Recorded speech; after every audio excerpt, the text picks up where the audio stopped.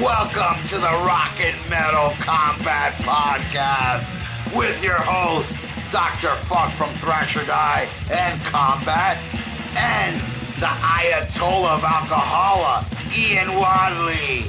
So it's time to fucking get the wax out of your fucking ears. That's right, we say fuck a lot. Right here on the Rock and Metal Combat fucking Podcast. What do you hear? What do you say? I've been looking at too much Sopranos lately, and it is another exciting episode of the Rock and Metal Combat Podcast. As you can hear the beer cracking, as always. That is Ian. He's drunk as hell, and I'm Dr. Fuck. How you doing, Ian? Oh, yes, indeed. I am drunk, and I'm ready for our year-end closeout sale.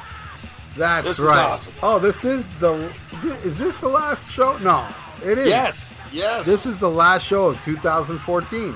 Yes, it is, and we're going out with a fucking bang. Yeah, man, what an interesting year it's been for me. Let me tell you, close to death, and now kicking everybody's ass. I'll tell you what, this year, when people look back on this shit, they're going to remember a world divided.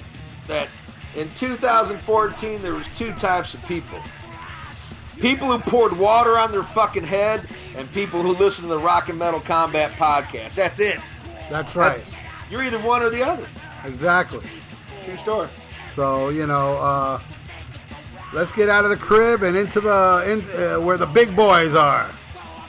No baby stuff here. Anything going on there, Ian? All right. Funny you should ask, because we got a lot in current events today. First of all, let's talk about the elephant in the room. I need to get this out there. Yeah, but is it a pink elephant? Yes. No, that's because you've been drinking. I don't see it. Yeah, no, I see it. All right, as I said, this year's going to be remembered as you either poured water on your fucking head or you were a fan of the hottest podcast in the land. And thanks to you guys, thanks to our newfound success, Ralph and I were going to make our major motion picture debut. That is right. I actually forgot to talk to you about this when we first got we signed the contracts and stuff. I know I was supposed to call you back, but right. Well, yeah. I read the emails. I found out about it, but the problem is, an angry former co-host hacked our email. You gotta be kidding me. No, and he found out two things. First, he found out that, we went behind his back and took part in a focus group where 100% of our listeners recommended we replaced him with a block of wood. That's right. Oh, he found out about that. Yeah, he found out about that. And then he also found out that we were going to have a very big part in Sony Pictures' The Interview. Yeah, that's right. He freaked out about this shit. He's got, the Crib podcast has like 4 listeners, and they're all Korean. So they're all on the show. Yeah. And he asked him to help out, and unfortunately, he hacked our email. Sony Pictures started this big fucking shit to stop, our movie from coming out because he knew it wasn't about Seth Rogen or James Franco. He knew that you and me were going to be the breakout stars of The Interview, and he did whatever he could to stop it. But the good news is there is a small portion of independent theaters that are going to show our movie. I hope we don't get edited out. But, The Interview will be released on Christmas Day in select theaters. So that's awesome. Good. So Baldini couldn't stop it. No. The terrorists did not prevail. We are going to get out there, and in 2015 will be the year of the Rock and Metal Combat Podcast. You can bet your ass on that. And with that, let's get into current events, because we do have some other great stories going on this week in the world of hard rock and heavy metal. That's right. And we have announced it, before we get into our album review, which is Far Beyond Driven by Pantera by popular demand. A lot of people wanted us to talk about Pantera. And and I believe Ian picked this album, and I love all Pantera, so I said, whatever. Whichever album I'll dwell into, because I'm a huge fan of Pantera and a huge fan of Glam Terra. I like all their stuff. Oh, hell yeah. So, what's in the news this week?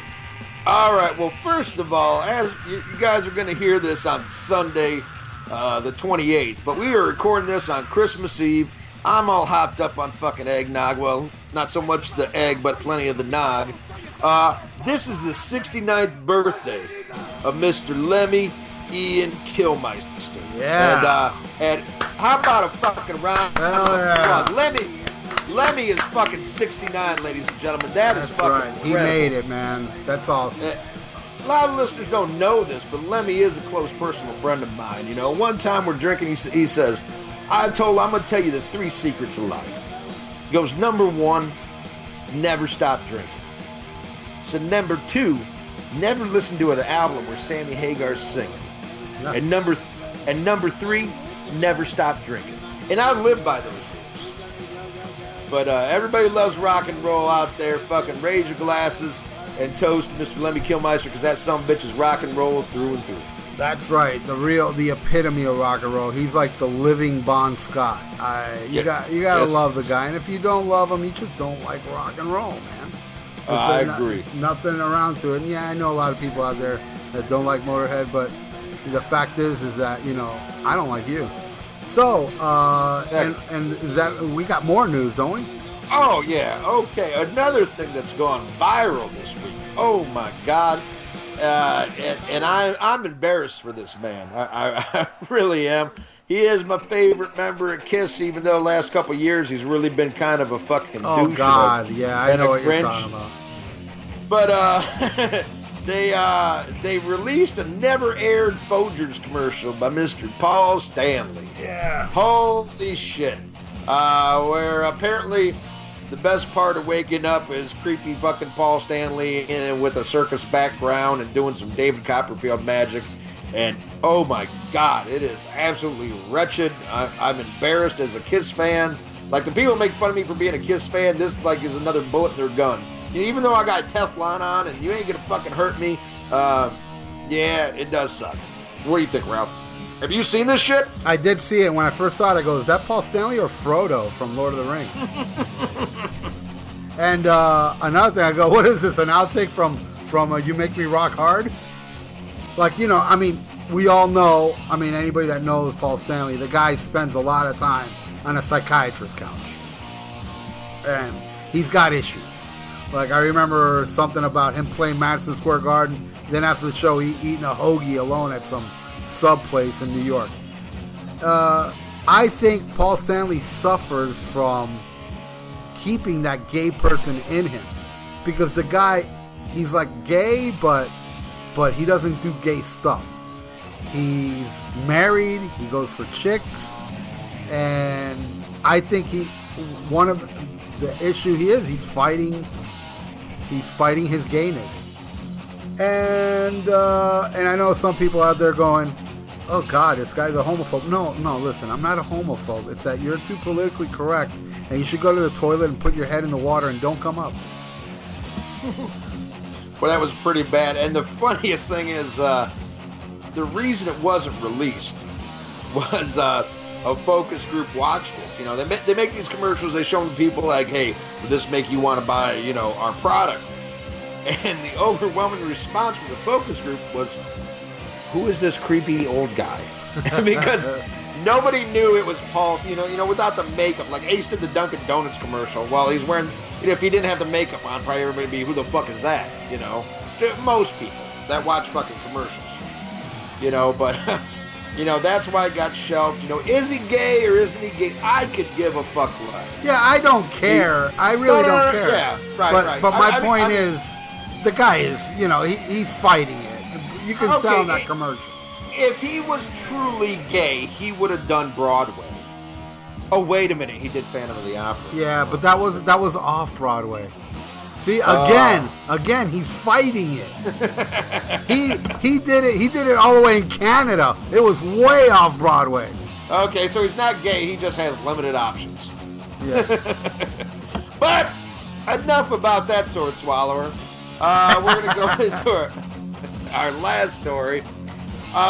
There is 2 pictures coming down the pike about somebody we both love, and hopefully you gotta love. If you don't love, you're a piece of shit.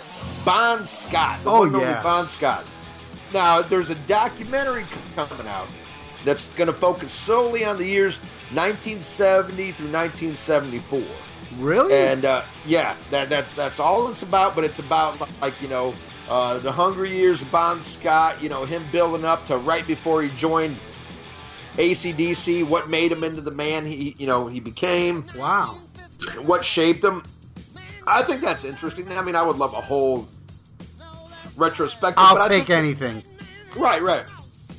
I think the reason why they're doing this is because also coming out is a full-blown biopic about Bon Scott's life that's supposed to cover everything, up until his death. And I don't know who's playing him. Boy, they got fucking some hard shoes to fill right there. I remember years ago they were saying that a possibility that it would have been his son. Bon Scott has a son. And they were talking about, his son was going to play him, but I never heard anything after that. Well, Bon Scott, Val Kilmer did good in the Doors. Maybe Val Kilmer could do it. I don't know. No, Val Kilmer's gained a lot of weight. I don't know if you've seen No, he actually lost a lot of weight. He probably got gained weight for a movie, right? No, I think he just got old and fat. But he said, they showed pictures. He lost a lot of weight. Love Val Kilmer.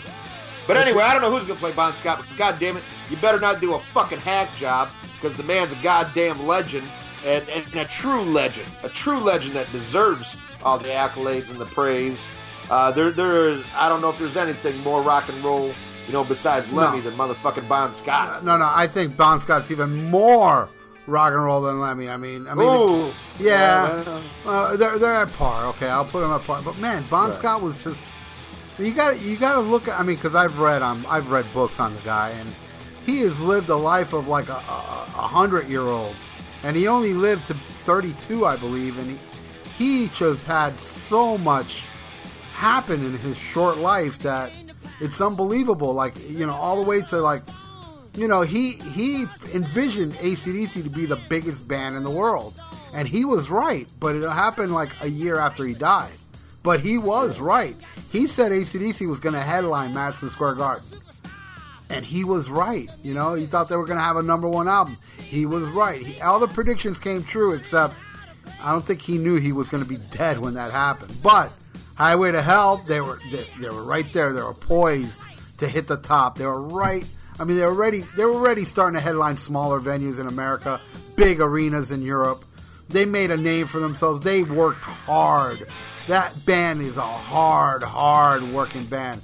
And they've earned everything that they got. And Bon Scott got them there. And it's a shame he died. I remember when he died. It was a very sad day. And I know I've said this before, and I'll say it again. Bon Scott, to me, is my biggest inspiration when I write songs, because I don't think anybody wrote cooler lyrics than Bon Scott. And every time I write lyrics, I have him in mind. And I'm like, oh man. Then always, when I'm done with my lyrics, I'm satisfied with them, but I'm always like, it's still not as good as Bon Scott. Because nobody can touch that guy. He was the greatest lyricist, poet, whatever you want, like a dirtbag poet, a street poet, I want to recite lyrics from Bon Scott for a second to show you the genius.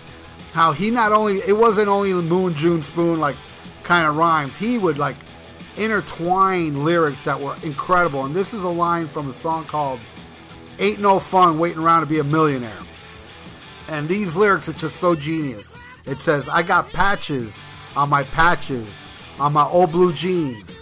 Well, they used to be new when they used to be blue, when they used to be clean. How genius is that, okay? That's all I got to say about that. Bon Scott rules. That is, see, personally, I think you set your standards too high, because when I try to write lyrics, I think of Bret Michaels. That way, even if I write a shitty song, it comes out pretty fucking good. Yeah, it comes out better. Yeah. No, I'm like, I'm like Bob Dylan. Yeah, exactly. But I love Bon Scott. I really hope they don't fuck this shit up. I really hope this is something that pays tribute. I hope it brings even more attention, because, there's a lot of people out there, as much as you think, like, how do people not know Bon Scott? There's a lot of motherfuckers out there that only know the Brian Johnson shit. I mean, realistically, they don't know that much about the shit before him. And I hope this shed lights on it, Do you know he deserves it. Do you know if AC/DC is any way behind any of these movies? I want to say no. I want to say no, but I could be wrong. Don't hold me to this. I don't think they're involved, but I think his family might be involved. I'm not sure, man. I drink a lot. I don't know. You're lucky I know the shit's even coming out. Yeah, that's right. I enjoy your little news things in the beginning of our podcast. But yeah, that's all I got for now. I don't even have a timetable. I don't know when this shit's coming out. But, you know, if you're interested, Google the shit, you know, and check it out. And, man, if it comes out to the theaters, unlike our movie, which, you know, you're going to have trouble seeing, hopefully you don't have trouble seeing, the Bon Scott documentary and the Bon Scott biopic. Our movie's going straight to VHS. Yes, straight to beta. And, here's another thing. Actually, hey, for the first time ever, I got news. Uh-oh. In the world of Megadeth, Dave Mustaine just came out and said, our fans are going to be very happy with what we have, because supposedly they have their lineup already done. They got a guitar player and drummer. They're just not saying who it is. There's actual footage of Ellefson in the studio playing with the drummer, but the drummer's not in the video, just hear him playing. So that's my short little tidbit on Megadeth. They already got a lineup. I did say. I got a feeling it's Matt Sorum. Oh God. Yeah. Oh. It's Matt Sorum and the guy from Good Charlotte. It's going to be terrible. Wow. Yeah, it's going to be terrible. Oh well. It's going to be Megadeth. It's over. It's over. Put a fucking fork in it.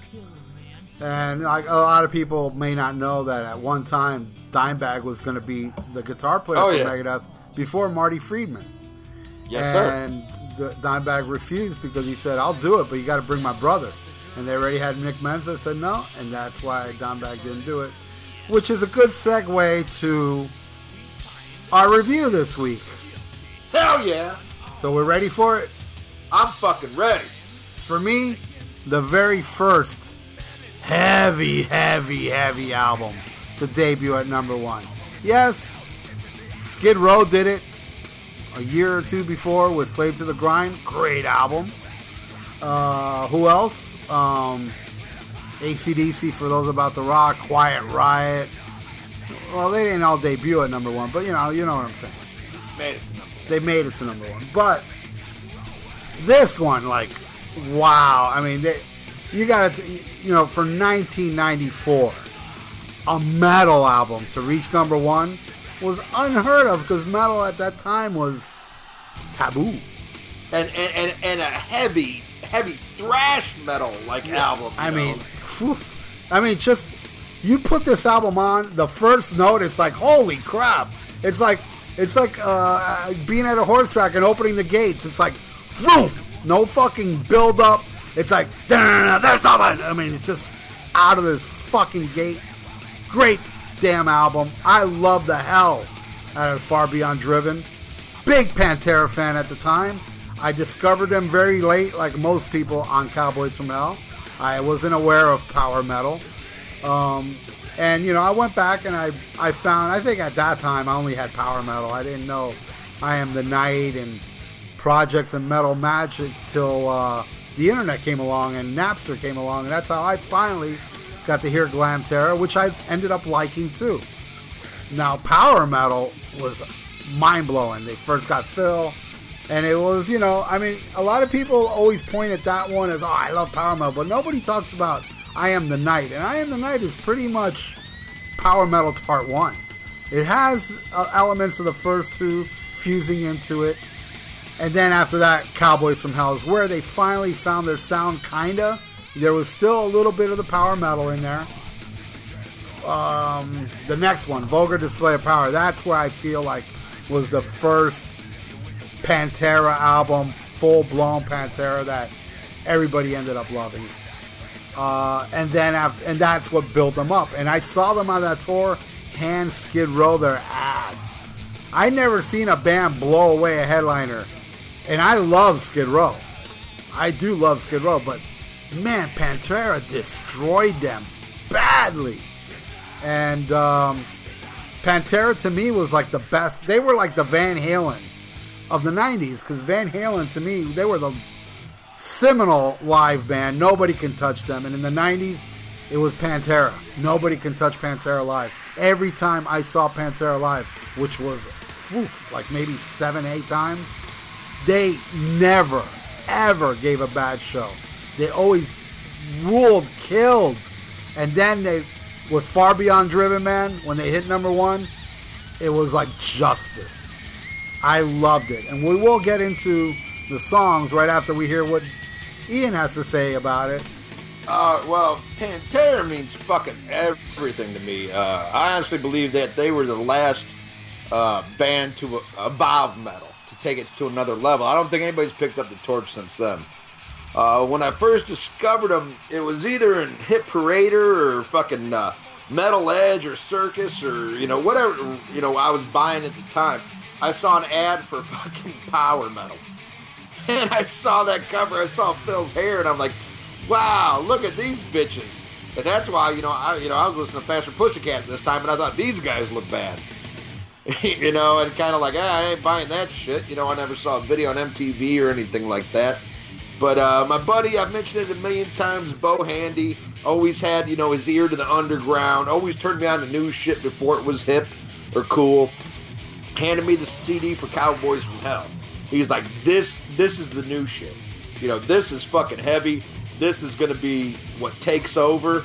And I was like, all right, I'll check it out. I saw the album cover, kind of funny. I opened up the disc, and it was pink. It's like pink and black. I'm like, oh, how heavy can it be? It's a fucking pink CD. What, is it going to sound like Vinnie Vincent? And I heard it, and I was like, holy fucking shit. Was this fucking heavy? And Cowboys had been out for a while, but I got into them, and I actually got to see them right before Vulgar came out. And just like, oh my God. But, Cowboys, like I said, the first one I listened to, and just, Phil never sounded like that again. That Rob Halford-esque scream and the groovy fucking just, it was so different and so like, wow. I mean, you gotta think, this is the same time like fucking Slaughter's huge right now. And this shit's coming out, and it just blew my fucking mind. And you said you saw him with Skid Row. I saw him with Skid Row too. And this was at Alpine Valley, Wisconsin, one of the greatest venues of all fucking time. And I can't remember who opened up, but I do know on the bill was Pantera, then Megadeth, then Skid Row. And this is what really pisses me off. Megadeth put out a video for, I want to say High Speed Dirt or some fucking shit like that. It was some shit song off of fucking Countdown for Extinction. And they show a fucking pit. I was at the show. The pit that's recorded that is in that video was for fucking Pantera. Wow. It was not for Megadeth. The minute I saw this video, me and my buddy, we were at the show, we're watching Headbangers Ball, we see the video, we're like, that wasn't during Megadeth, because by the time Megadeth came on, the sun was going down. It was dark. They show a pit in the daylight that was insane. That shit was for fucking Pantera. And I'll never get, we were in the lawn seats. That's all we could afford at the time. We were high schoolers. And there's concrete walkway going down the lawn at Alpine Valley and hand railings. The kids grabbed the hand railings and shook them so hard they busted them from the fucking concrete, dude. Wow. I was there, saw this fucking shit. Ripped the handrail out of the fucking concrete and threw that shit. People went fucking nuts for Pantera. And this was, like I said, this was either right before or right after Vulgar came out, but I want to say right before. It was before. Well, when I saw them, it was right before, but they played fucking Hostile and Mouth of War. Right, yeah. I have the set list. Right, yes. I do know at this show they did play songs from Vulgar. But yeah, I was so like, Megadeth, you fucking bitches. How dare you put somebody else's pit in your fucking video? And by the way, the video you're talking about was for Skin of My Teeth. But, is that what it is? Okay. But there's two videos. There is a High Speed Dirt from the same show, but that was never aired on MTV. That's on one of their home videos. But Skin of My Teeth is the one that was shown on Headbangers Ball. Yes, I know exactly the video you're talking Okay, well, whatever when they show the pit in the fucking lawn, like I said, they stole that shit. It was the same concert, but it was while Pantera was fucking playing. What a amazing. And I will say, it's funny, that was the first time I saw Skid Row, and I fucking hated Skid Row. Really? Until that show. Yeah, here's the funny thing. I liked Warrant, but didn't like Skid Row. Man, me the opposite. I never liked Warrant. Right, well, I don't know, I just... later when I heard... I know we're getting off topic here, but later when I heard the Skid Row album, I loved it, but I never liked 18 in Life. I didn't like Youth Gone Wild, and I hated 18 in Life. And I Remember You. I really hated those two songs. And it wasn't until later on, after I saw Skid Row live, I was like, well, they were pretty fucking good. Plus, they played Cold Gin. And at that point, I'm such a Kiss fanatic. Any band that plays fucking Kiss, I'm like, okay, you'll get a pass. Yeah. You'll get a pass. I still remember I had a Hit Parader. You know, I used to get Hit Parader religiously.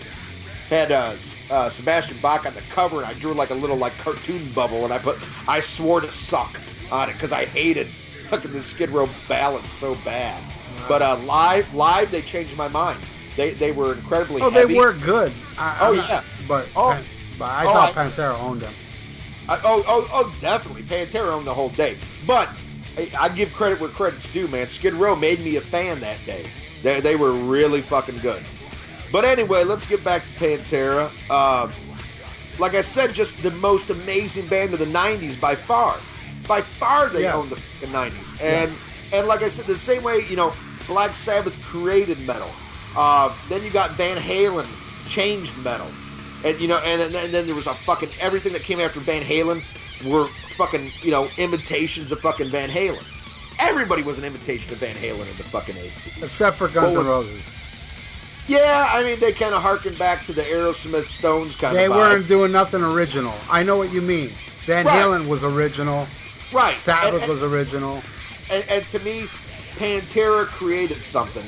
And they proudly wore the metal patch when everybody wanted to distance themselves from it. You know, they said, fuck you, we're metal. And how anybody who loves true metal, I mean, okay, there's some people that like hard rock. Okay, and I can get Pantera might not be your bag if you just like hard rock. Like, if your version of heavy metal is Kiss and Van Halen, and that's as heavy as you like to get, I get it. But if you like true metal, and you don't like Pantera, you're fucking nuts. Unfortunately, I know a lot of people like that. Yeah, and here's my thing, like, even some of your band members, correct? Yeah, don't like Pantera? My band members, except for, well, now, no, the original lineup on Poser Holocaust, it was only me. Okay, well, here's my thing, You're in a thrash band. You're the only one that likes Pantera. Wow. So my question is, did Phil really fuck all of your band's girlfriends? Because that's the only reason they could hate on Pantera. Because that shit is metal as a motherfucker. How can you hate on Pantera? Well, I'll tell you their excuse, and it's ridiculous. It shows you what morons I have in my band. And no, I'm not saying this behind their back. I've said it to their face. The reason they don't like Pantera is because so many copycat bands, and I will agree 100% with them, that copy Pantera sucks so bad. So horribly. The breakdowns and, you know, the you know, they just all did it so piss poor that they pretty much changed people's way of music. Like, all the bands after Pantera, even the bands that we loved, that, like, I'll give you an example, like Overkill, they started throwing in a little groove in their stuff. Still loved it, but they didn't go Pantera. They didn't do the breakdowns. But yeah, they got a little groovy. A lot of the thrash bands went groove. You know, they didn't stick to the pure thrash. And the problem with Pantera, with these twats, is that they spawned a bunch of craptacular bands, and therefore that's why they hate Pantera. Well, they don't like Pantera to start with, but they even hold a bigger grudge. And I'll even go a little further, okay? There's this one guy, and I don't delete anybody from my Facebook. I don't. And I still haven't deleted this guy. But this guy is such a moron that he actually said, I'm glad Dime got killed for the atrocity. Oh, fuck him. For the atrocity he did to metal. Oh, fuck him. Now let me explain something. There's nobody I despise more in music than Scott Weiland. Sorry, STP fans, Velvet Revolver, whatever. I can't stand that guy. No, I love Scott Weiland. I think he is the biggest poser, and he fakes his drug addiction. He always gets busted right before an album comes out. It's all mean. It's all fucking... I mean, he's smart, but I think he sucks. He's trying to be David Bowie. Whatever. That's just my personal opinion. Anybody out there that does like Scott Weiland, I have no problem with you, unless your name's Ian. So, here's my point. If he was to die, I wouldn't be happy about it. I think it would be fucking sad because the guy's got a mom and dad, I guess, a wife, a kid, whatever. This is a human being. If he makes shitty music, he does not deserve to die. You know who deserves to die? People that are happy that Dimebag died because of the music. You have no love for life, and you're a fucking idiot. Screw you. Screw you, and screw you, Scott Weiland. Any. Okay, thank you. All right, so. By the way, no offense, Ian. Yeah, none taken. Hey, like I said, I don't remember half the shit you say anyway. I'm too drunk. But like hating Pantera for that makes about as much sense as hating Led Zeppelin because you don't like fucking Great White.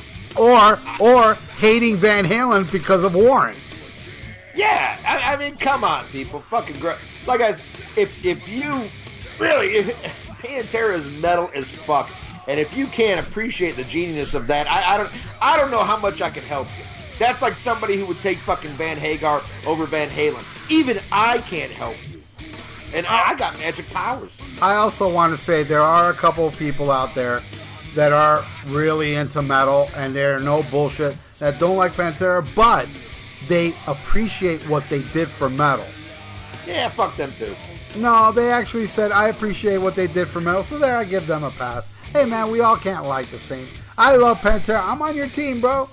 But, I can understand if somebody doesn't like Pantera, okay, that's their thing.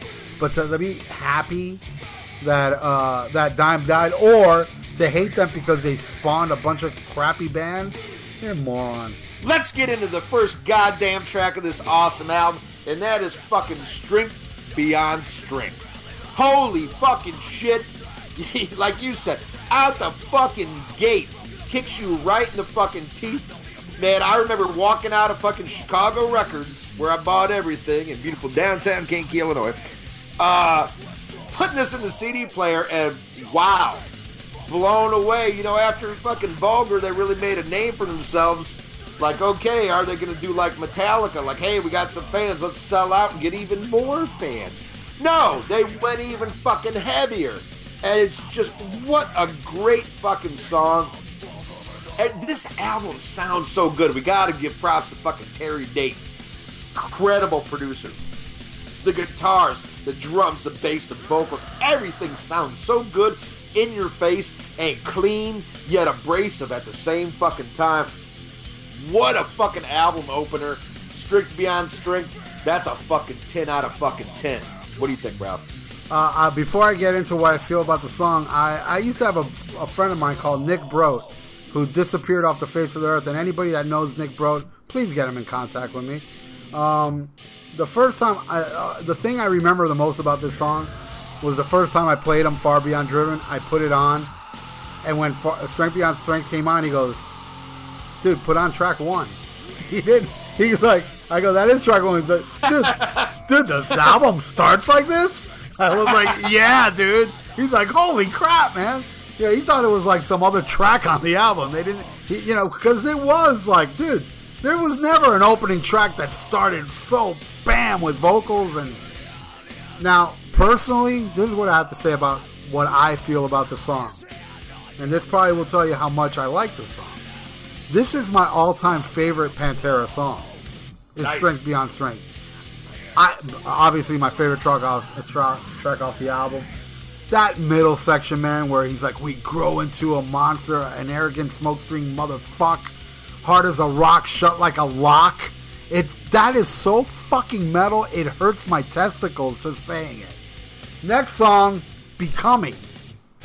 Wow. This one is another wow. This is like pure genius on Dimebag's part. That little sound effect, that's fucking Dimebag to the bone. That's what Dimebag brought to guitar playing, those little effects. And yeah, ever since that tour, they never played a show without playing Becoming. And he would be there like stepping on his little effect box, whatever the hell you call it, getting that noise, and he just made it so effortlessly. And that guitar solo is like, what the fuck is that about? It was just weird sound effects, but it's cool as fuck. It's like, like crazy. Oh my god, I'm born again with snake eyes, becoming God size. How badass. Phil is another amazing fucking lyricist that I feel like he blew his load in Pantera. I love Down, don't get me wrong, and I really love that EP they took out. It's really good. Actually, I think it's the best thing they've done since NOLA. But lyric wise, I don't know, man. It's more. He was an original, man. Kind of Dio-ish, where you don't really know what it means, but it sounds awesome. And it's all over the Becoming and Strength Beyond Strength. Well, what do you feel about Becoming there, Ian? Oh, dude. I mean, just punishing fucking riff. I mean, this is an all-time fucking Pantera fucking classic. It was the fourth and last single off the album. I have no idea what fucking, chart-wise or what even chart you would put this on other than the fucking Richter scale, because it's so fucking crushing and so fucking heavy. Wow, I wish they would have made a video for that. Yeah, I mean, just, I don't know if they did one. No, they didn't. No, there's nothing. Okay, I do have on the notes, according to Wikipedia, it was released as a single. Okay. I don't know, maybe it wasn't released in the States, I don't know. Anyway, I'm going off of, I no bullshit, I don't have secret information. This is on Wikipedia. The fourth and last single off the album. But an incredible, I mean, you already mentioned that. I mean, that is just like, holy fucking shit. I mean, to start off the album the way it does, you go into this, I mean, you're not letting up. You're not taking the foot off the gas. And then it leads into something that is still even fucking just as heavy and bone-crushing. And that is 5 Minutes Alone. Ooh. Holy shit. Oh, man, you want to talk about a groove, a fucking stomp, a fucking riff. This was the third single off the album. They did make a video for this. The lyrics, at least partially, were inspired by a lawsuit against the band. Apparently, a fan or something was injured in a fucking Pantera mosh pit or some shit. The father filed a lawsuit and said, quote, let me get 5 minutes alone with that Phil Anselmo. And, he kind of took the ball and ran with it there. I think the lyrics are pretty vague, though, and it touches on all kinds of different... I think there's racial tension stuff in the lyrics, at least how I took it. There's all kinds of different shit. But, man, it's just a powerful, powerful fucking song. Just fucking incredible. Incredible. 5 minutes alone. I mean, just look at these first three songs on this album. These three songs are better than most songs you get on any fucking album. I mean, this is shaping up to be a goddamn, heavy metal Sgt. Pepper or something. This shit is just flawless fucking shit. I fucking love it. I love 5 Minutes Alone. What do you think, Ralph? And you better not hate it, you son of a bitch. It's an excellent song that kicks ass. No, I love this. This is probably my second favorite song on the album. Wow. And yes, you wage a war of nerves to try to crush the kingdom. Yeah, I think that's about the lawsuit. You can hear, you're trying to bring us down, and I asked you, but I didn't know. It's interesting that what you said. I knew the song was about a lawsuit, but I had no idea the father said that. I thought it was Phil Anselmo saying, man, I'd like to get that kid 5 minutes alone. I always thought that, but no, which makes it even cooler that the dad said it and Phil took that and wrote a song around it, which is genius. And what a great song. And that video, man, with those extreme close-ups and I think that's like dental cameras, you know, which was first used on a Huey Lewis video back in the 80s for a song, I think, cool. What was that song? It was like a nerdy song. It's cool to be a nerd, or what was the name of that Huey Lewis song? Hip to be square. Hip to be square. Hip to be square was a similar video. And I love Huey Lewis, the biggest dick in rock and roll. Yeah. I mean that literally. Yeah. So, so fucking 5 minutes alone, crushing with that kind of like Walk Part 2, but I like it way more than Walk. It's an amazing song. I would put this one in my top 5 too. Next, is it I'm Broken next? First of all, I want to say how awesome this podcast is because you're never going to hear Huey Lewis and Pantera. Yeah, exactly.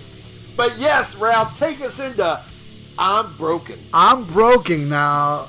Believe it or not, I'm not really too into it. I mean, I like it. What? Wait. Now, don't get me wrong. I don't want to like bash this song, but compared to the 3 before it, no, it doesn't live up to it.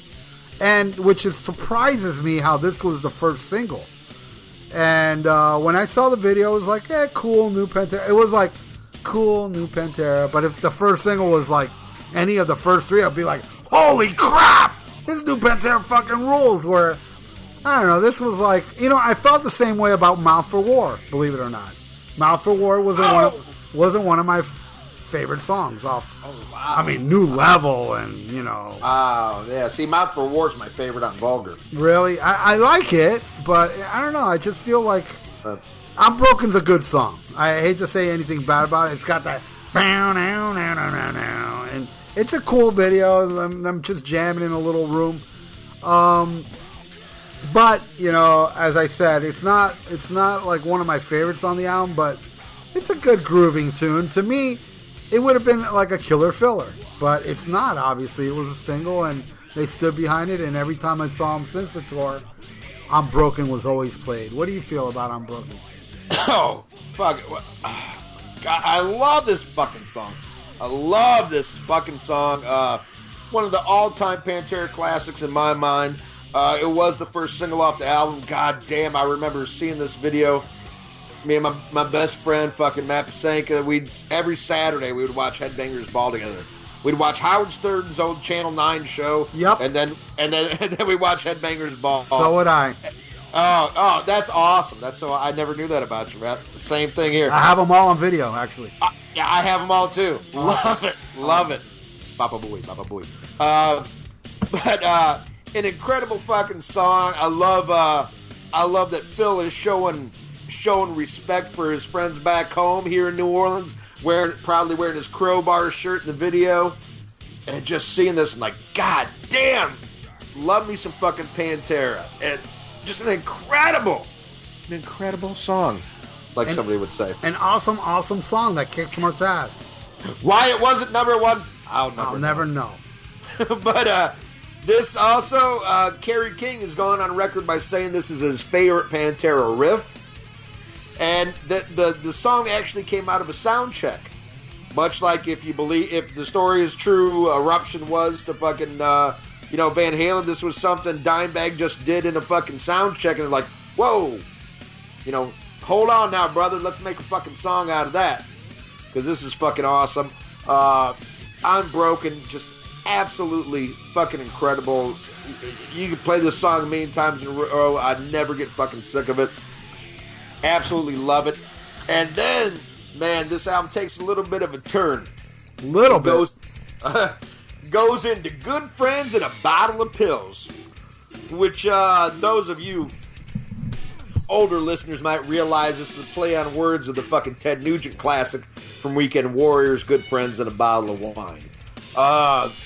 Wow. They hadn't done anything like this before. Just, screaming vocals in certain parts and like slow drunken speech in others, and the guitars are going wild, and he's talking about, why you slept and drooled, I fucked your love, I fucked your girl. And man, I always loved this song, but in a weird way it made me feel uncomfortable because I used to date a whore, And I passed out a lot because of my drinking, and I'm like, oh my God, you know, it's like every time the song, you know, I played this out, which I played all the time. Every time this came on, like I loved it, and I felt real uneasy at the same time. I'm like, oh my God, how many people fucked this whore while I was passed out? You know, it sucks. And let that be a public service message out there. Okay, you guys, fuck whores. Don't fall in love with them. Don't marry them. Don't buy a house with them. You know, just fuck them and move on. Or else you're gonna listen to this song and get like that, you know, that twist in your fucking guts. But I love this fucking song, and I hate love whores. And man, it's a classic. As far as I don't know if this was ever played live. It was always an intro. Well, it was during that time. Wow. The Far Beyond Driven, the show, like the lights would go out and they would play this whole song through the PA, and then they'd start Strength Beyond Strength. That shows you how like fucked up I was in the 90s, because I saw the Far Beyond Driven tour 3 times. Wow. And yeah, I saw it, I believe, once in Wisconsin, once in Chicago. I actually, a bunch of us drove to Peoria, Illinois to see the tour. I mean, because we couldn't get enough of fucking Pantera. Was it Typo Negative opening? I think I missed the one show where they opened up. I'm trying to, dude, I can't remember. It was so fucking. Yeah, we had Typo. Maybe I know I saw Typo back in the day. I loved the shit out of fucking Typo, but I can't remember. I do remember when we went to the Peoria, Illinois show. We saw this chick there.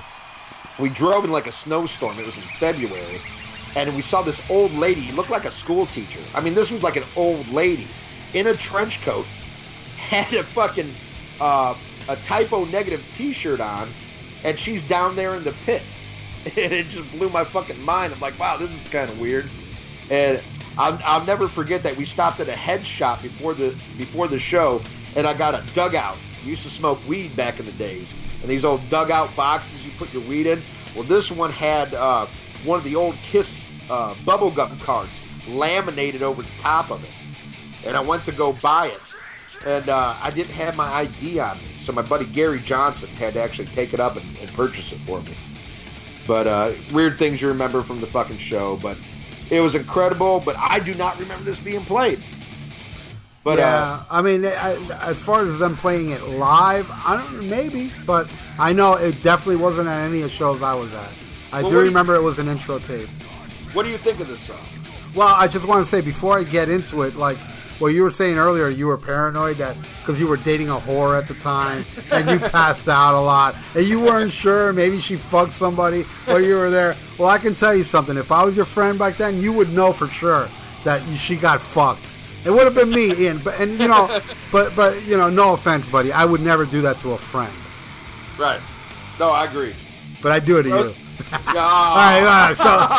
So anyway, I would have fucked that whore. Yeah, why not? All right. So yes, it's a weird fucking song. It's very peculiar, but I like it. I think it's pretty damn cool. Pretty damn cool song. It's out there. I guess they just wanted to throw something out there. And let me ask you, since you are like a raging alcoholic, what does masters mean? Because he says in the song, I serve too many masters. Is that a type of drink? Or is that like a roofie? Or I don't know. He says that in the song, I serve too many masters. Which gives me the visual of somebody drinking too much of something that made them pass out, you know? You know, it's not something that I drink, but now that you say that, it's got me thinking. It has to be a New Orleans thing.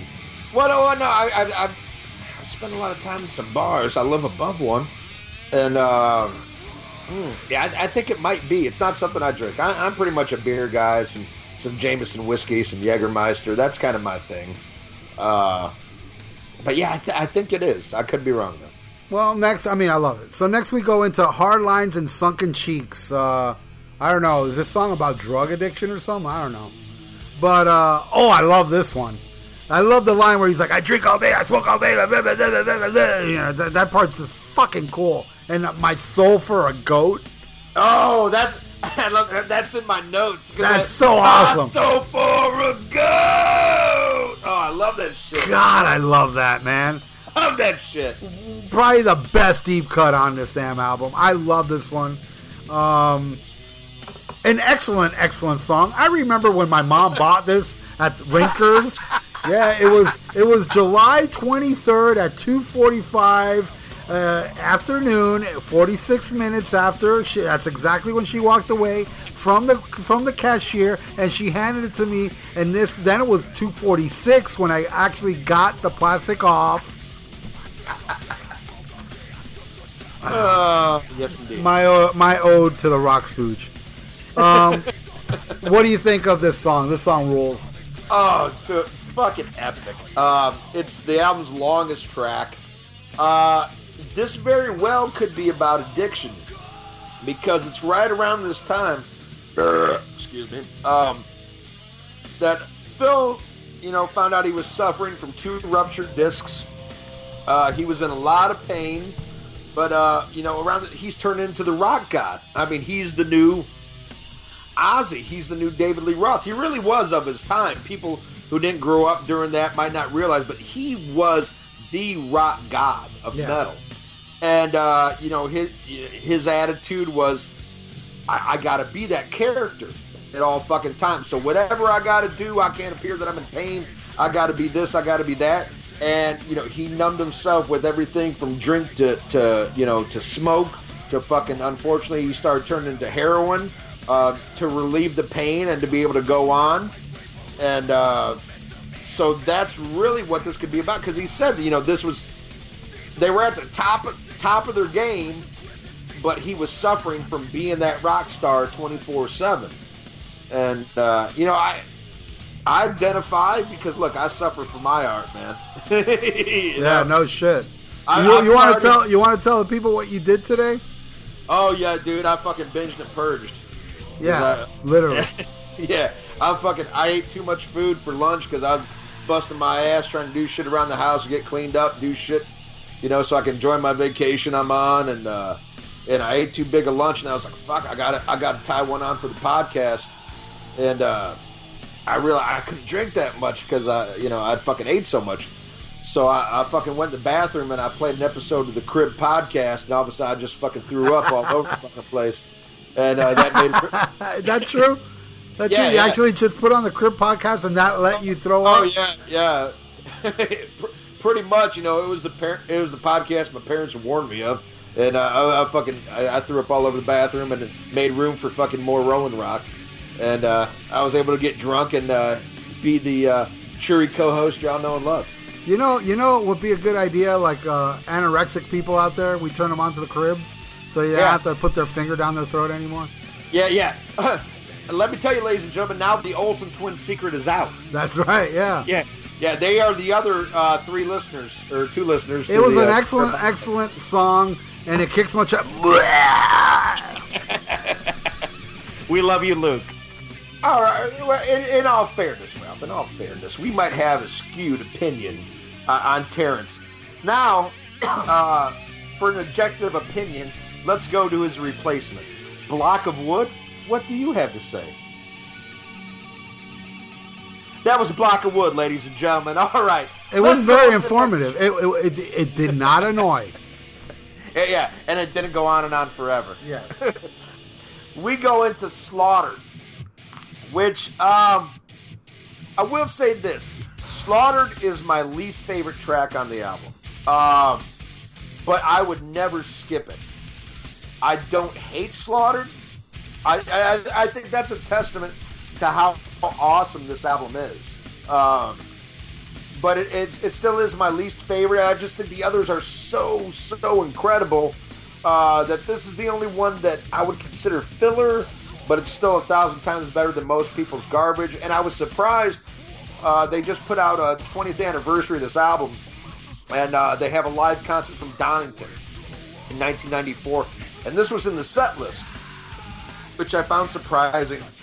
They very well could have played it one of the 3 times I saw them on this tour. I don't remember, because kids, I did a lot of drugs and drinking back then. But like I said, least favorite, but I still love it. What do you think of Slaughtered, Ralph? When I saw them, they did not play this, but they did play it. I could be wrong. It was either the Trendkill show, or I'm pretty sure it was the live, because they toured behind the live album, the 100% live alcohol album, whatever it's called. I'm pretty sure it was that show. They actually played Slaughtered. But no, I didn't see them play it. I actually like this song a lot. And I would have to agree with you. It's not one of the better songs on it, but it's really not my least favorite. Slaughtered's pretty good. But the next song is 25 Years. Now, this song is heavy as hell, and I love all the pick scraping going on, and it's just scraping string insanity. Again, like the genius of Dimebag, why he was so original. All the weird effects and weird playing that the guy did, where he can do like the cleanest solo you can ever hear in your life, and the most like, I don't know, weirdest noise, where it doesn't really require technical, greatness just to do all these weird effects. I guess all you just need is, guitar pick and a box, and you can achieve all this stuff. I don't think that takes a lot of talent to do, but just like Edward Van Halen, Dimebag would do greatness with easy stuff. Like, listen to Ain't Talking About Love by Van Halen. Listen to that guitar solo. It's not a shred fest. So 25 Years, Dime does a lot of weird stuff. Where, he does some great guitar work as well, don't get me wrong. But the majority, my favorite part is the heavy riffs with the pick scraping the strings. Great stuff. What do you think of 25 Years, Ian? 25 Years. Amazing. Brutal. Hard track, not only music-wise, but lyric-wise. This is kind of a big, fuck you, dad, or fuck you, an abusive parent kind of thing. And, normally I hate shit like that. I hate that kind of I call it, wham wham rock, like Korn. Like all Korn, like wham wham. Dad didn't play catch with me. Wham wham wham. But this is done the way it should be. It's the subject matter is dark, but the music is brutal, but heavy and uncompromising. I love 25 Years. It's amazing fucking track. Really fucking dig it. And then we go into, oh my God, you want to talk about amazing deep cut. Shedding Skin. Wow, this is definitely in my top 10 favorite Pantera songs of all time. You want to talk about a great fucking breakup song. I tell you what, I know you had that fucking cunt that broke your heart that makes you like fucking Chinese Democracy. Yeah. Next time you're thinking of that bitch, don't put on that crap. Oh, trust me. I thought of her during this song. I'll get into it. You put on Shedding Skin because, oh man, this is kind of like, in a way, you can see it as, This Love Part 2, but, looking back, I gotta say, I like this even more than This Love. Maybe that's due to a little bit of overkill factor, This Love, but, man, what a powerful fucking breakup song that works on every level, lyrically, musically. Incredible deep cut that doesn't get a lot of attention, outside of hardcore Pantera fans, but, wasn't a single, there's no t-shirt for fucking this song, but Shedding Skin, one of my all-time favorites, absolutely love it. All right, Ralph, what you got? Yeah, I love it as well. It's a great deep cut on here. It kind of reminds me a little, the riff-wise, Mouth of War-ish, a little bit. It just has that groove, again, the killer groove. And yes, it's a great metaphor of, getting over a chick is shedding skin. Because when you don't get over a chick, your skin's still attached. Because you're missing the bitch. But when you shed the skin, it's like, it's over. I don't care for you anymore. And Shedding Skin is a great song to listen to get over bitches. I love it. I really can't go into it much more because I'll sound like Terrence. So the next track is called Use My Third Arm. Now this song, let me tell you something. This song I fucking love. It's so badass metal. And that one part where he goes, balls in a bag. I just love that shit. That what do you call that? That structure, the vocal structures and the drums and the riff. It's the total Pantera package in this song. It's not as accessible as, Walk or, This Love or stuff like that. But it is just crushing. And also, it shows, like, another thing, this whole album, it really shows the precision of this fucking band, how tight. They were tighter than a nun's asshole. They were just beyond tight.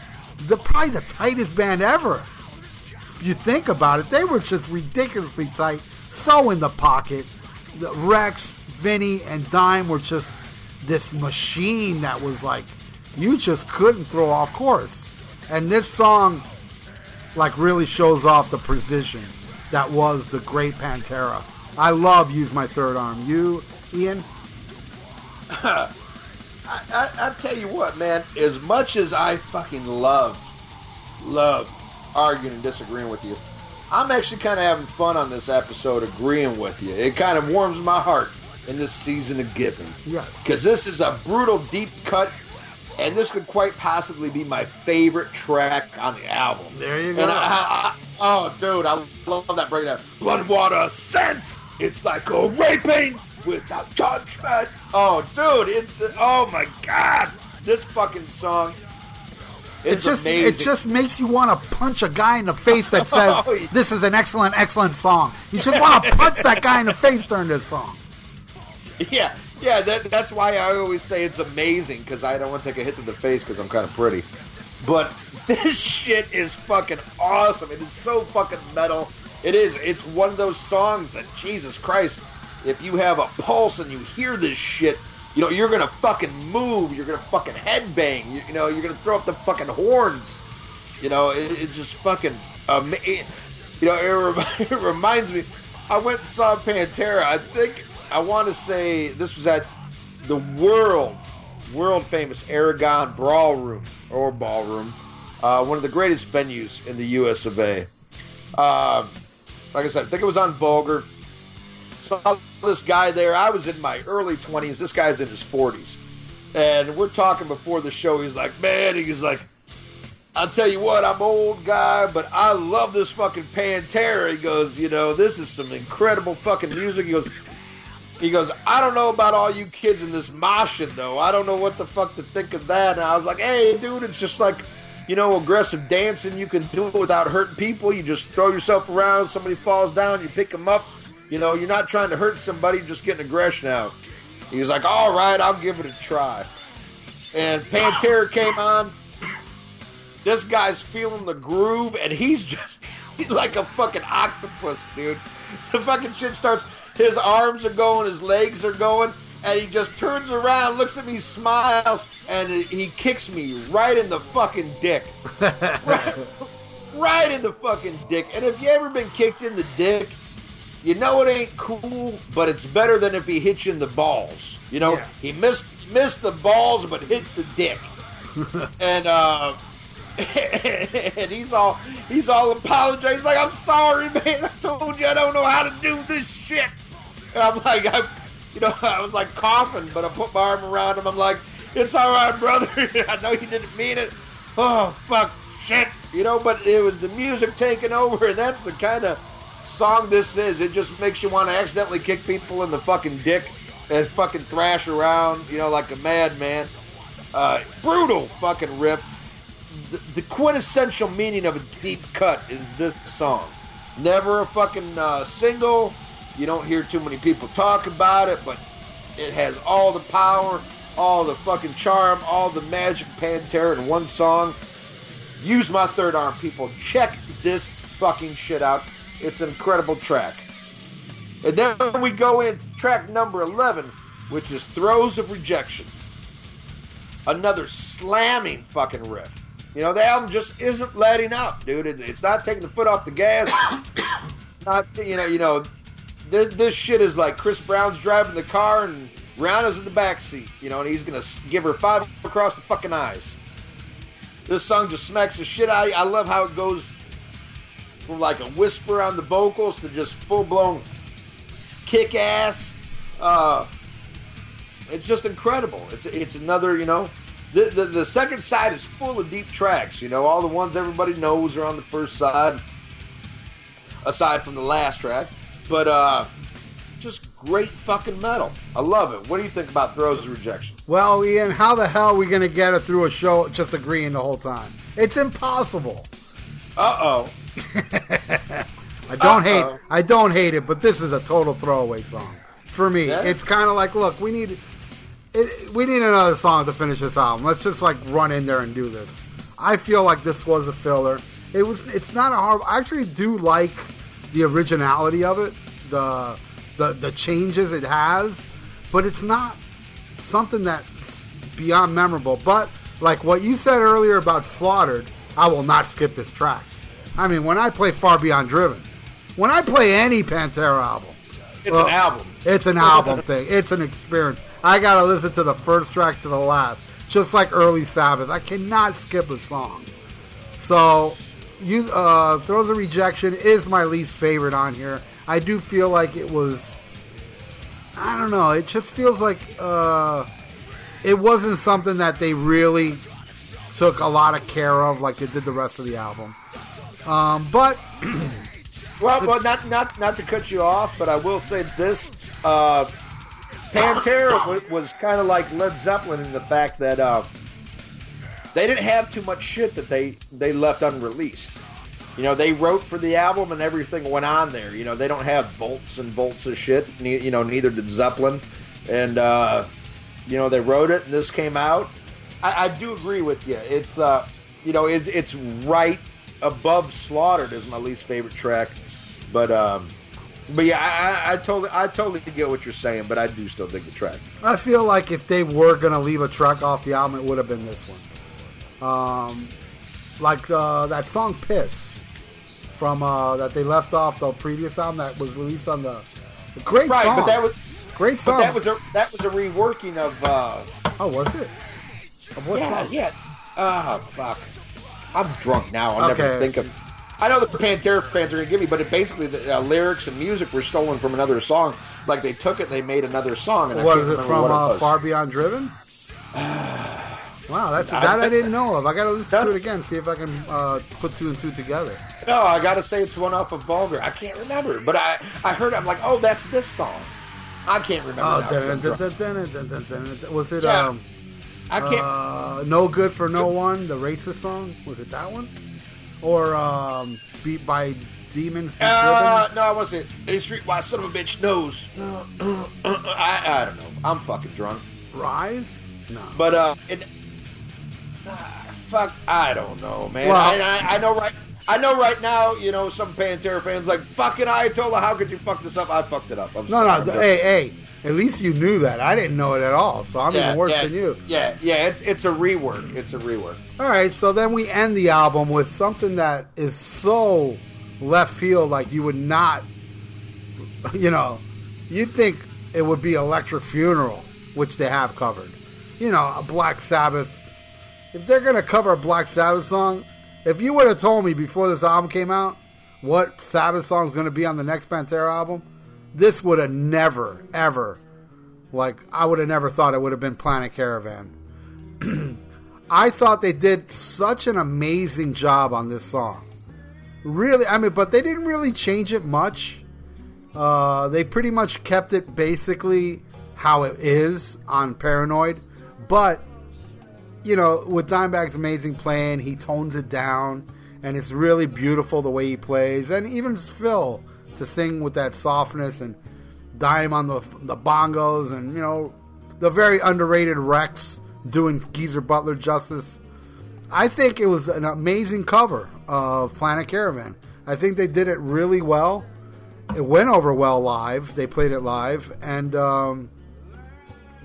me, Black Sabbath is my favorite band of all time, that I would be extremely critical, especially a song like this, that I have to, Have to give them a big nod on good job. And you know what? A great way to end this album, because this album was just so relentless that you needed a breath of fresh air. And I think this album is just so damn brutal that the best way to end it is to breathe, because if you didn't have an ending like this, most of us would be dead now from listening to this album, because it's just too pummeling on our heart. So these 3-4 minutes of Planet Caravan put our heart rate back in pace.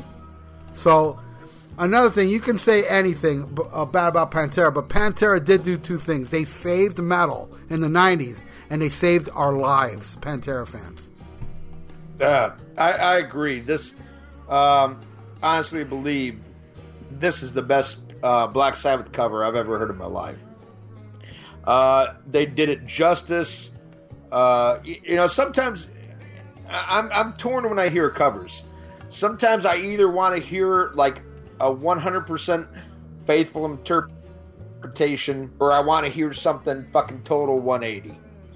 And they stayed faithful to this, and it was absolutely incredible. I mean, Dimebag's guitar on this, when I think of, it kind of reminds me, if anybody's ever heard the Ace Frehley tribute, where he does fucking Fractured Mirror. Oh my God. He does it faithful. Faithful as all hell. Till the end. And then he cuts loose and it's total fucking dime. But it's absolutely incredible. In this one, he stays faithful the whole way through. The whole band sounds amazing. Phil sounds amazing. It's total respect. And I love the little liner note in the album. If you read the liner notes, they're like, don't think we fucking sold out. Don't think we're fucking pussies. We're doing a mellow track. This is just a black song that we dig. And, it is what it is. You don't like it, fuck you. And I love that, dude. I love that they had the balls to do that, because they could have done any fucking heavy song and fucking crushed it. And they chose a mellow, trippy, beautiful fucking underrated gem.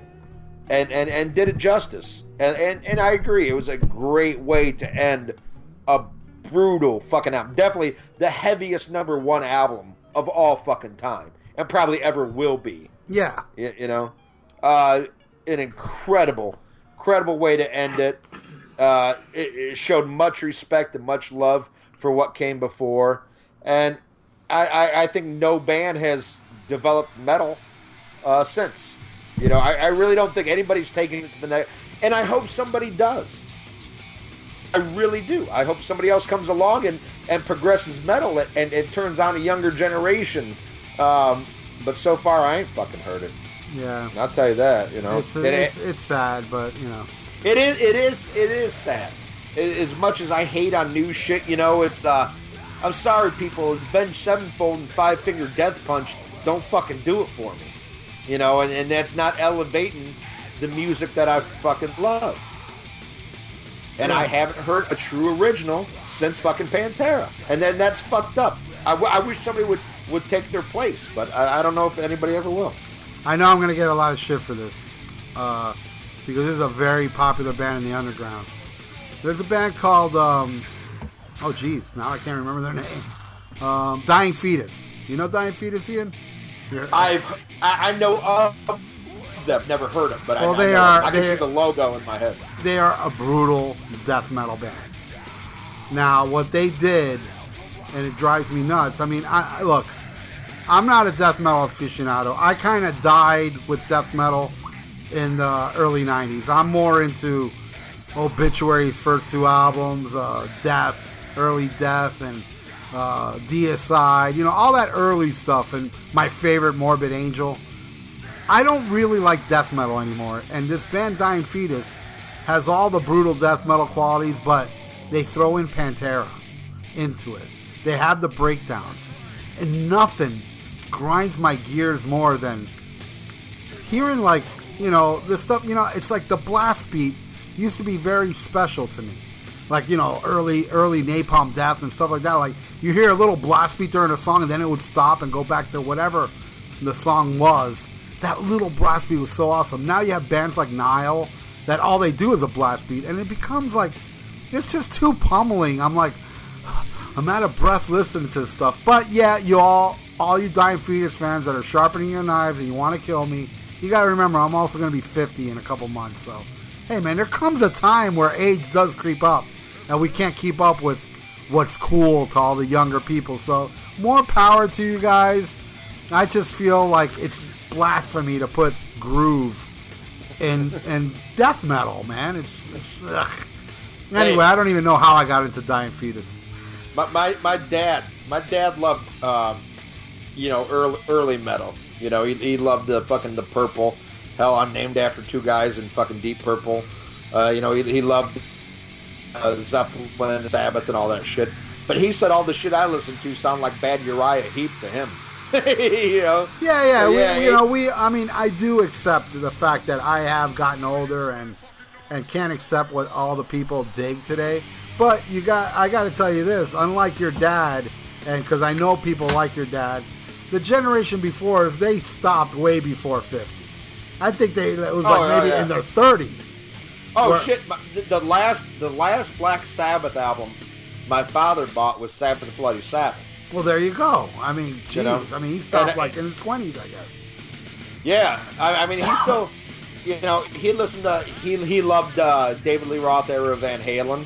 He gave up when Sammy, took over. Thank God my dad had some taste, But he gave up early where I'm still, I just turned 40 this year. You're about ready to turn 50. But I live and breathe metal every day of my life. I listen to metal at some point in the day or another. I listen to fucking heavy metal. You have your Eddie Trunk. Eddie Trunk's maybe a year or two older than me. That guy stopped a long time ago. I will still listen to new music, and I like Iron Reagan a lot. That's a new band. Waste I like, and which is a spin-off of that band. And there's quite a few newer bands I do dig, but it's not the same. You know what I mean? I don't have the same passion. It's like, all right, let me put on the new Iron Reagan. I like it. I'll listen to it. Yeah, it's some good stuff. But it ain't like when I was younger, I was like, fuck yeah! Now it's like, hey, yeah, man, that's good. So I am kind of mellowing with age, but you won't notice, well, I don't... Okay, I'll say it anyway. The new Thrasher Die is even heavier and faster than the first album. So you can, when it comes to my music, I have not mellowed at all. But when it comes to kicking back at home, honestly, there's a lot of times I don't put on metal. I put on like hard rock. I'm looking right behind you, and I see Robin Trower fucking Bridge of Sighs. Bridge of Sighs, I love that. I love that shit. I love that album. I played that not too long ago. I have over here ABBA. I listen to. All right, let's go back to Robin Trower. And by the way, ABBA belongs in the Rock and Roll Hall of Fame. That's what I feel, because they are not rock and roll, so they belong in there. But we won't get into that. If you want to hear what I feel about Rock and Roll Hall of Fame, listen to the last episode. You might get offended. And but any closing statement on Pantera, I'll think of something. You say. I absolutely love Pantera. I think they're in the top 3 bands I've seen the most. Excuse me. Most times, Pantera, Ozzy, and Kiss are the bands I've seen the most.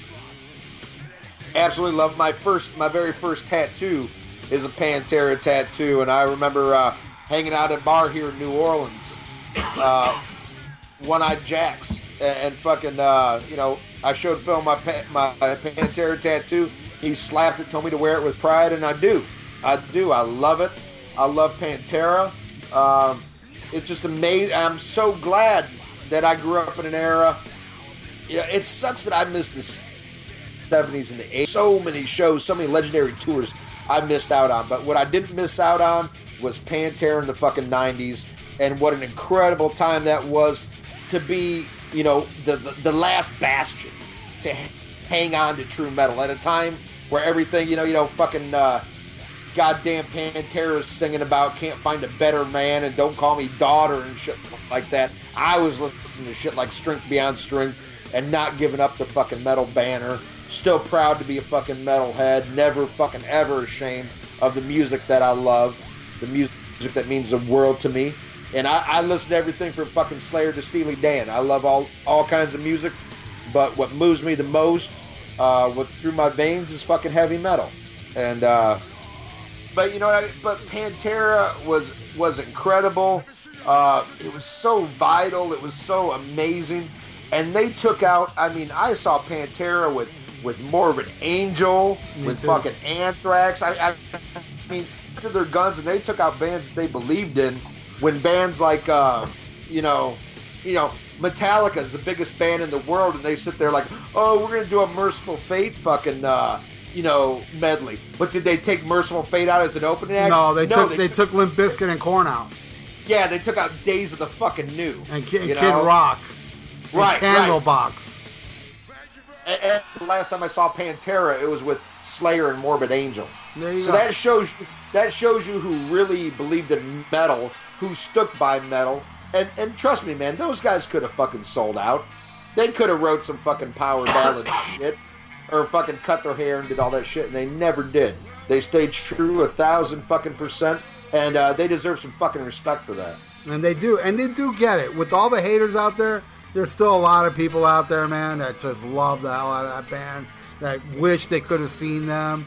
And people, I mean, I've encountered people that told me, dude, you saw Pantera? Man, I've watched Pantera on YouTube, and you can see full shows, you know, bootleg videos of Pantera. And yeah, I gotta admit, it doesn't really capture the badassness to how it was there, but you can still see, like, while watching the video, how the crowd is reacting.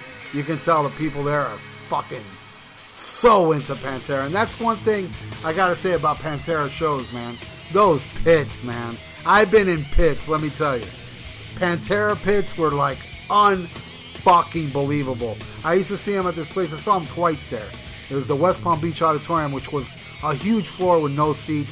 And it was like there wasn't an inch of that floor that wasn't moving around. It was just non-stop, relentless moshing that there were parts of the show, like, you know, This Love and stuff like that. I would move to the back and go, oh, let me catch my breath here, man. This is like getting too fucking crazy. They were just so unbelievable and by far the best live band in the 90s. Van Halen, Pantera are the best shows, you know, and I also have to throw in the Kiss reunion in Madison Square Garden. Not the Miami Arena, that was good, but Madison Square Garden was a magical night. What other band? There's quite a few great live bands that never disappoint. Van Halen and Pantera are definitely, probably in my top two. Twisted Sister too, believe it or not. I can add that David Lee Roth, you know, was like the best frontman of the 80s.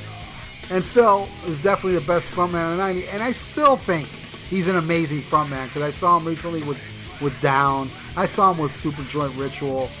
And he's got that thing, you know. Dee Snider does too. That thing when he's on stage, he just can control the stage with his fucking aura, man. The guy just has it. You know, he goes up there and he just stands there and you can just tell the guy's feeling exactly what you're feeling. And that was another very special thing about Pantera. They were the audience. They weren't like too far to you know, touch. You know, they were like part of us, you know, and that's what people got out of Pantera, was they made you feel like you were in Pantera. I don't think there's ever been a band that was like so audience friendly, or like they were part of the audience, than Pantera. I think that was the magic of Pantera, how they were us. And that's why they were loved so much, because people didn't see them as like all these rock gods. They saw them as like, hey man, these are the same people I drink with out in the parking lot. You know what I mean?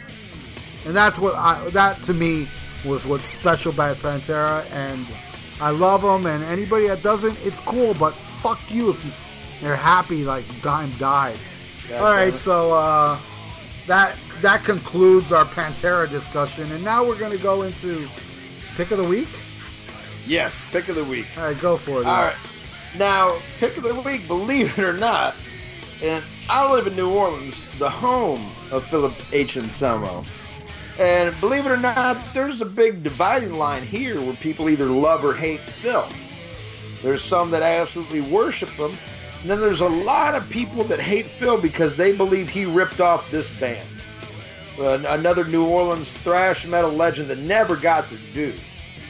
And I was lucky enough to see him live when they got back together, and that's Exhorder. Exhorder is an awesome thrash band. They put out 2 classic albums, Slaughter in the Vatican and The Law. Just amazing, man. I was so lucky to see fucking Exhorder and Crowbar did a show at a place here called The Hangar. Right next to The Hangar is a bar called the Rendon Inn. I got drunk as fuck with Kirk before the show. We were sitting there drinking. I was like, let's get another round. He goes, dude, I gotta play a show here. And I go, I'm buying. He goes, okay, one more round. Nice. Oh, yeah, and Kirk was fucked. But he put on a hell of a show, and Exhorder came out and fucking killed it as well. Man, great band. Are you familiar with Exhorder, Ralph? I saw Exhorder on the Slaughter of the Vatican tour. They came down here with, it was Malevolent. No way! Yep, it was Malevolent Creation. I know Exhorder was like one of the, I was telling you, there was like 6 bands at a venue in Miami I only been to once, never went back. Exhorder was there. I bought a shirt. That's the first time I ever heard of them. And I saw them, I was blown away, and I bought a Slaughter of the Vatican shirt, which I no longer have. I can't remember. I know Malevolent was on that bill too, but I can't remember who actually headlined. It was, I don't know, it may have been Cannibal or, some big death metal band. I can't remember because I used to go to so many shows at the time. But yeah, I actually discovered Exhorder live. And I feel like I like The Law. Don't get me wrong. I like The Law, but I think Slaughter in the Vatican is so much better. And it is my favorite of the 2. Yeah, and The Law, to me, is more groove than Slaughter. The whole Pantera thing. Yeah, I hear a little bit of the Cowboys era Pantera in Exhorder. But The Law was more groove-oriented than, Slaughter in the Vatican. So, yeah, I love Exhorder. But, yeah, Kyle Thomas, the lead singer, real cool dude. I've met him. He spent a while singing for Alabama Thunder Pussy. I believe he did a couple albums with them. He's now the lead singer for Trouble, the doom metal, legendary doom metal band from Chicago. Good, yeah. They need Eric Wagner, though. To me, I don't care. But at least he's better than that Warrior guy. What was it, Warrior AD, whatever? Right. But check out Exhorder. Go on YouTube, check out, like we said, specifically, check out Songs from the Vatican, much more of a thrash album. And you dig it, man, go and fucking buy it, man. What you got for pick of the week there, huh? Oh, I have a stone cold classic that a lot of people out there know. But if you don't, boy, you don't know what you're missing. Anybody out there that likes SOD, yes. If you love SOD, then you know this album I'm about to mention. It's the spin-off band called MOD, and the album's called USA for MOD.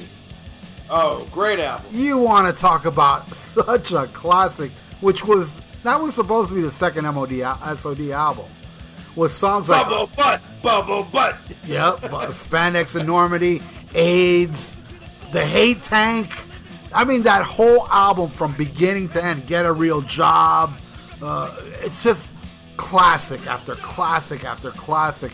I love the hell out of that album, and I am ashamed to say that I haven't listened to it for a while, and I did, like a month ago when my guitar player was staying here. He loves that album so much that, I have it on vinyl, and he played it, and I'm listening to it going to myself, man, this is like the perfect hardcore heavy metal crossover album.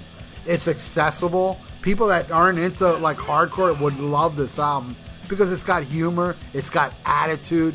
Billy Milano is so underrated. That guy is just so damn amusing. And USA for MOD, man, my pick of the week, man. Great album. Awesome. Yeah, MOD has a lot of great albums too. Yes, Gross Misconduct is awesome. Rhythm of Fear. I recommend their whole fucking discography. Red, White, and Screwed. Right now we're going to go into fan of the week. I got a couple here I want to mention before I turn it over to Ralph. And this one, I know this is going to catch a lot of people off guard. But my fan of the week is Terrence. What? And not the Terrence you all know and hate. Oh, good. This is Terrence Fernbach. And he's cool as hell. He's been here since the very start on the Podbean page. I don't believe he's on our Facebook page. I sent him a friend request. He hasn't answered back, so maybe he's just a Ralph fan. But Terrence Fernbach, if you look at his page, he's from Chicago, but he now lives in Germany. He writes in almost every episode on the Podbean site, because you can leave if you sign up for on Podbean.com, you can also leave your comments there. And he always leaves great comments. Sometimes he agrees with us, sometimes he doesn't. But what I like is he always lets his voice be heard. And I love that. We don't have to agree on everything. I like knowing that you all are listening. And I appreciate all the things that you say. And he says what he likes about certain episodes. He says what he doesn't like. And the funny thing is he says he hates that he shares a name with the former co-host. So I told him we got to come up with a nickname. Maybe we'll do a contest where we come up with a nickname for Terrence Fernbach that doesn't involve our former co-host. T, but man, just call him T. Yeah, Mr. T. Yeah, from Mr. T from Germany. There you go. Another one I want to give a shout out to, which is something that means a lot to us, is going on fucking iTunes. I've said it before, I'll say it again. You listen to any fucking podcast, they beg you, they plead you to go on fucking iTunes. Because, once again, said it a million times, no matter how many people fucking listen to this show, everybody's trying to make a buck. I personally pay for this show. I asked Ralph when we first started, I'm like, can you help me out with the cost of this podcast? He said, look, bitch.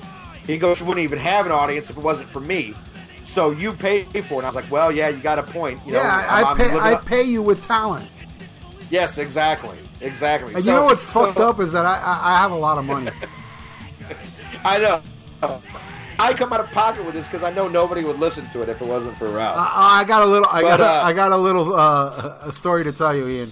When you first paid for this, I remember you said, "Oh, yeah, today I had to put in $50." I said, "Oh, really? Oh man, that's too bad." And then I went in my pocket and I got $50 and I went out on my balcony and just threw it out in the air.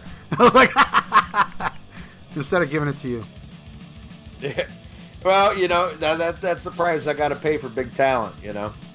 But, so I want to thank, his name on iTunes is J-Bro Music.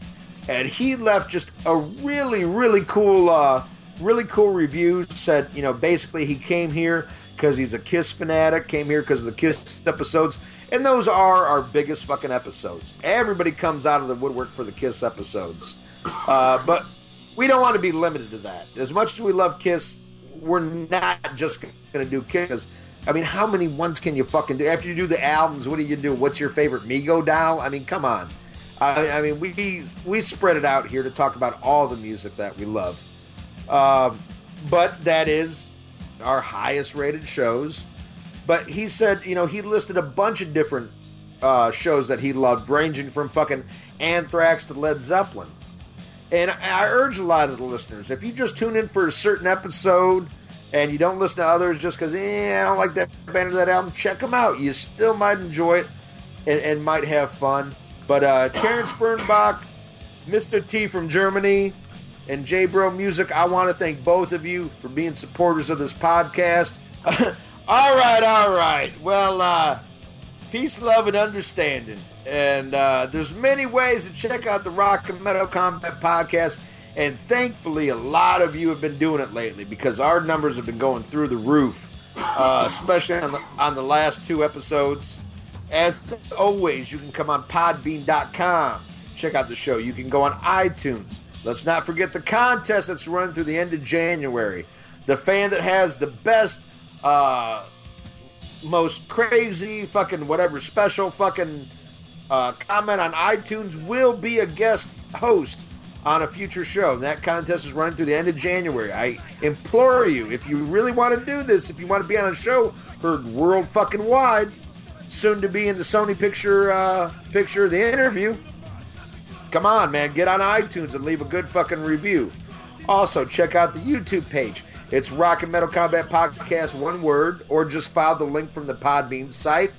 Also, as we mentioned, please check out the Amazon link if you want to buy something. And like I said, please let me know if you've done it so I can make sure this shit's working. Check out Ralph's bands, Thrasher Die and Combat.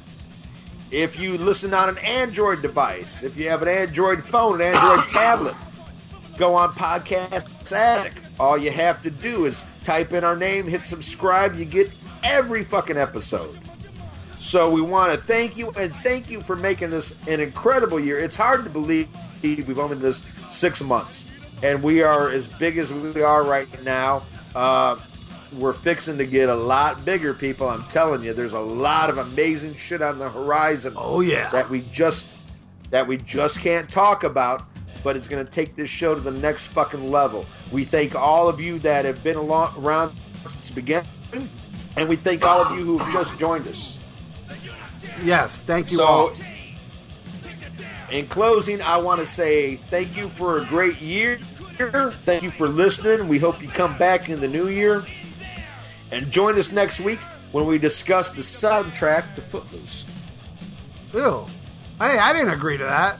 All right, but until next year, motherfuckers, this is the Ayatollah Rock and Roll and the Doctor of Fuckness.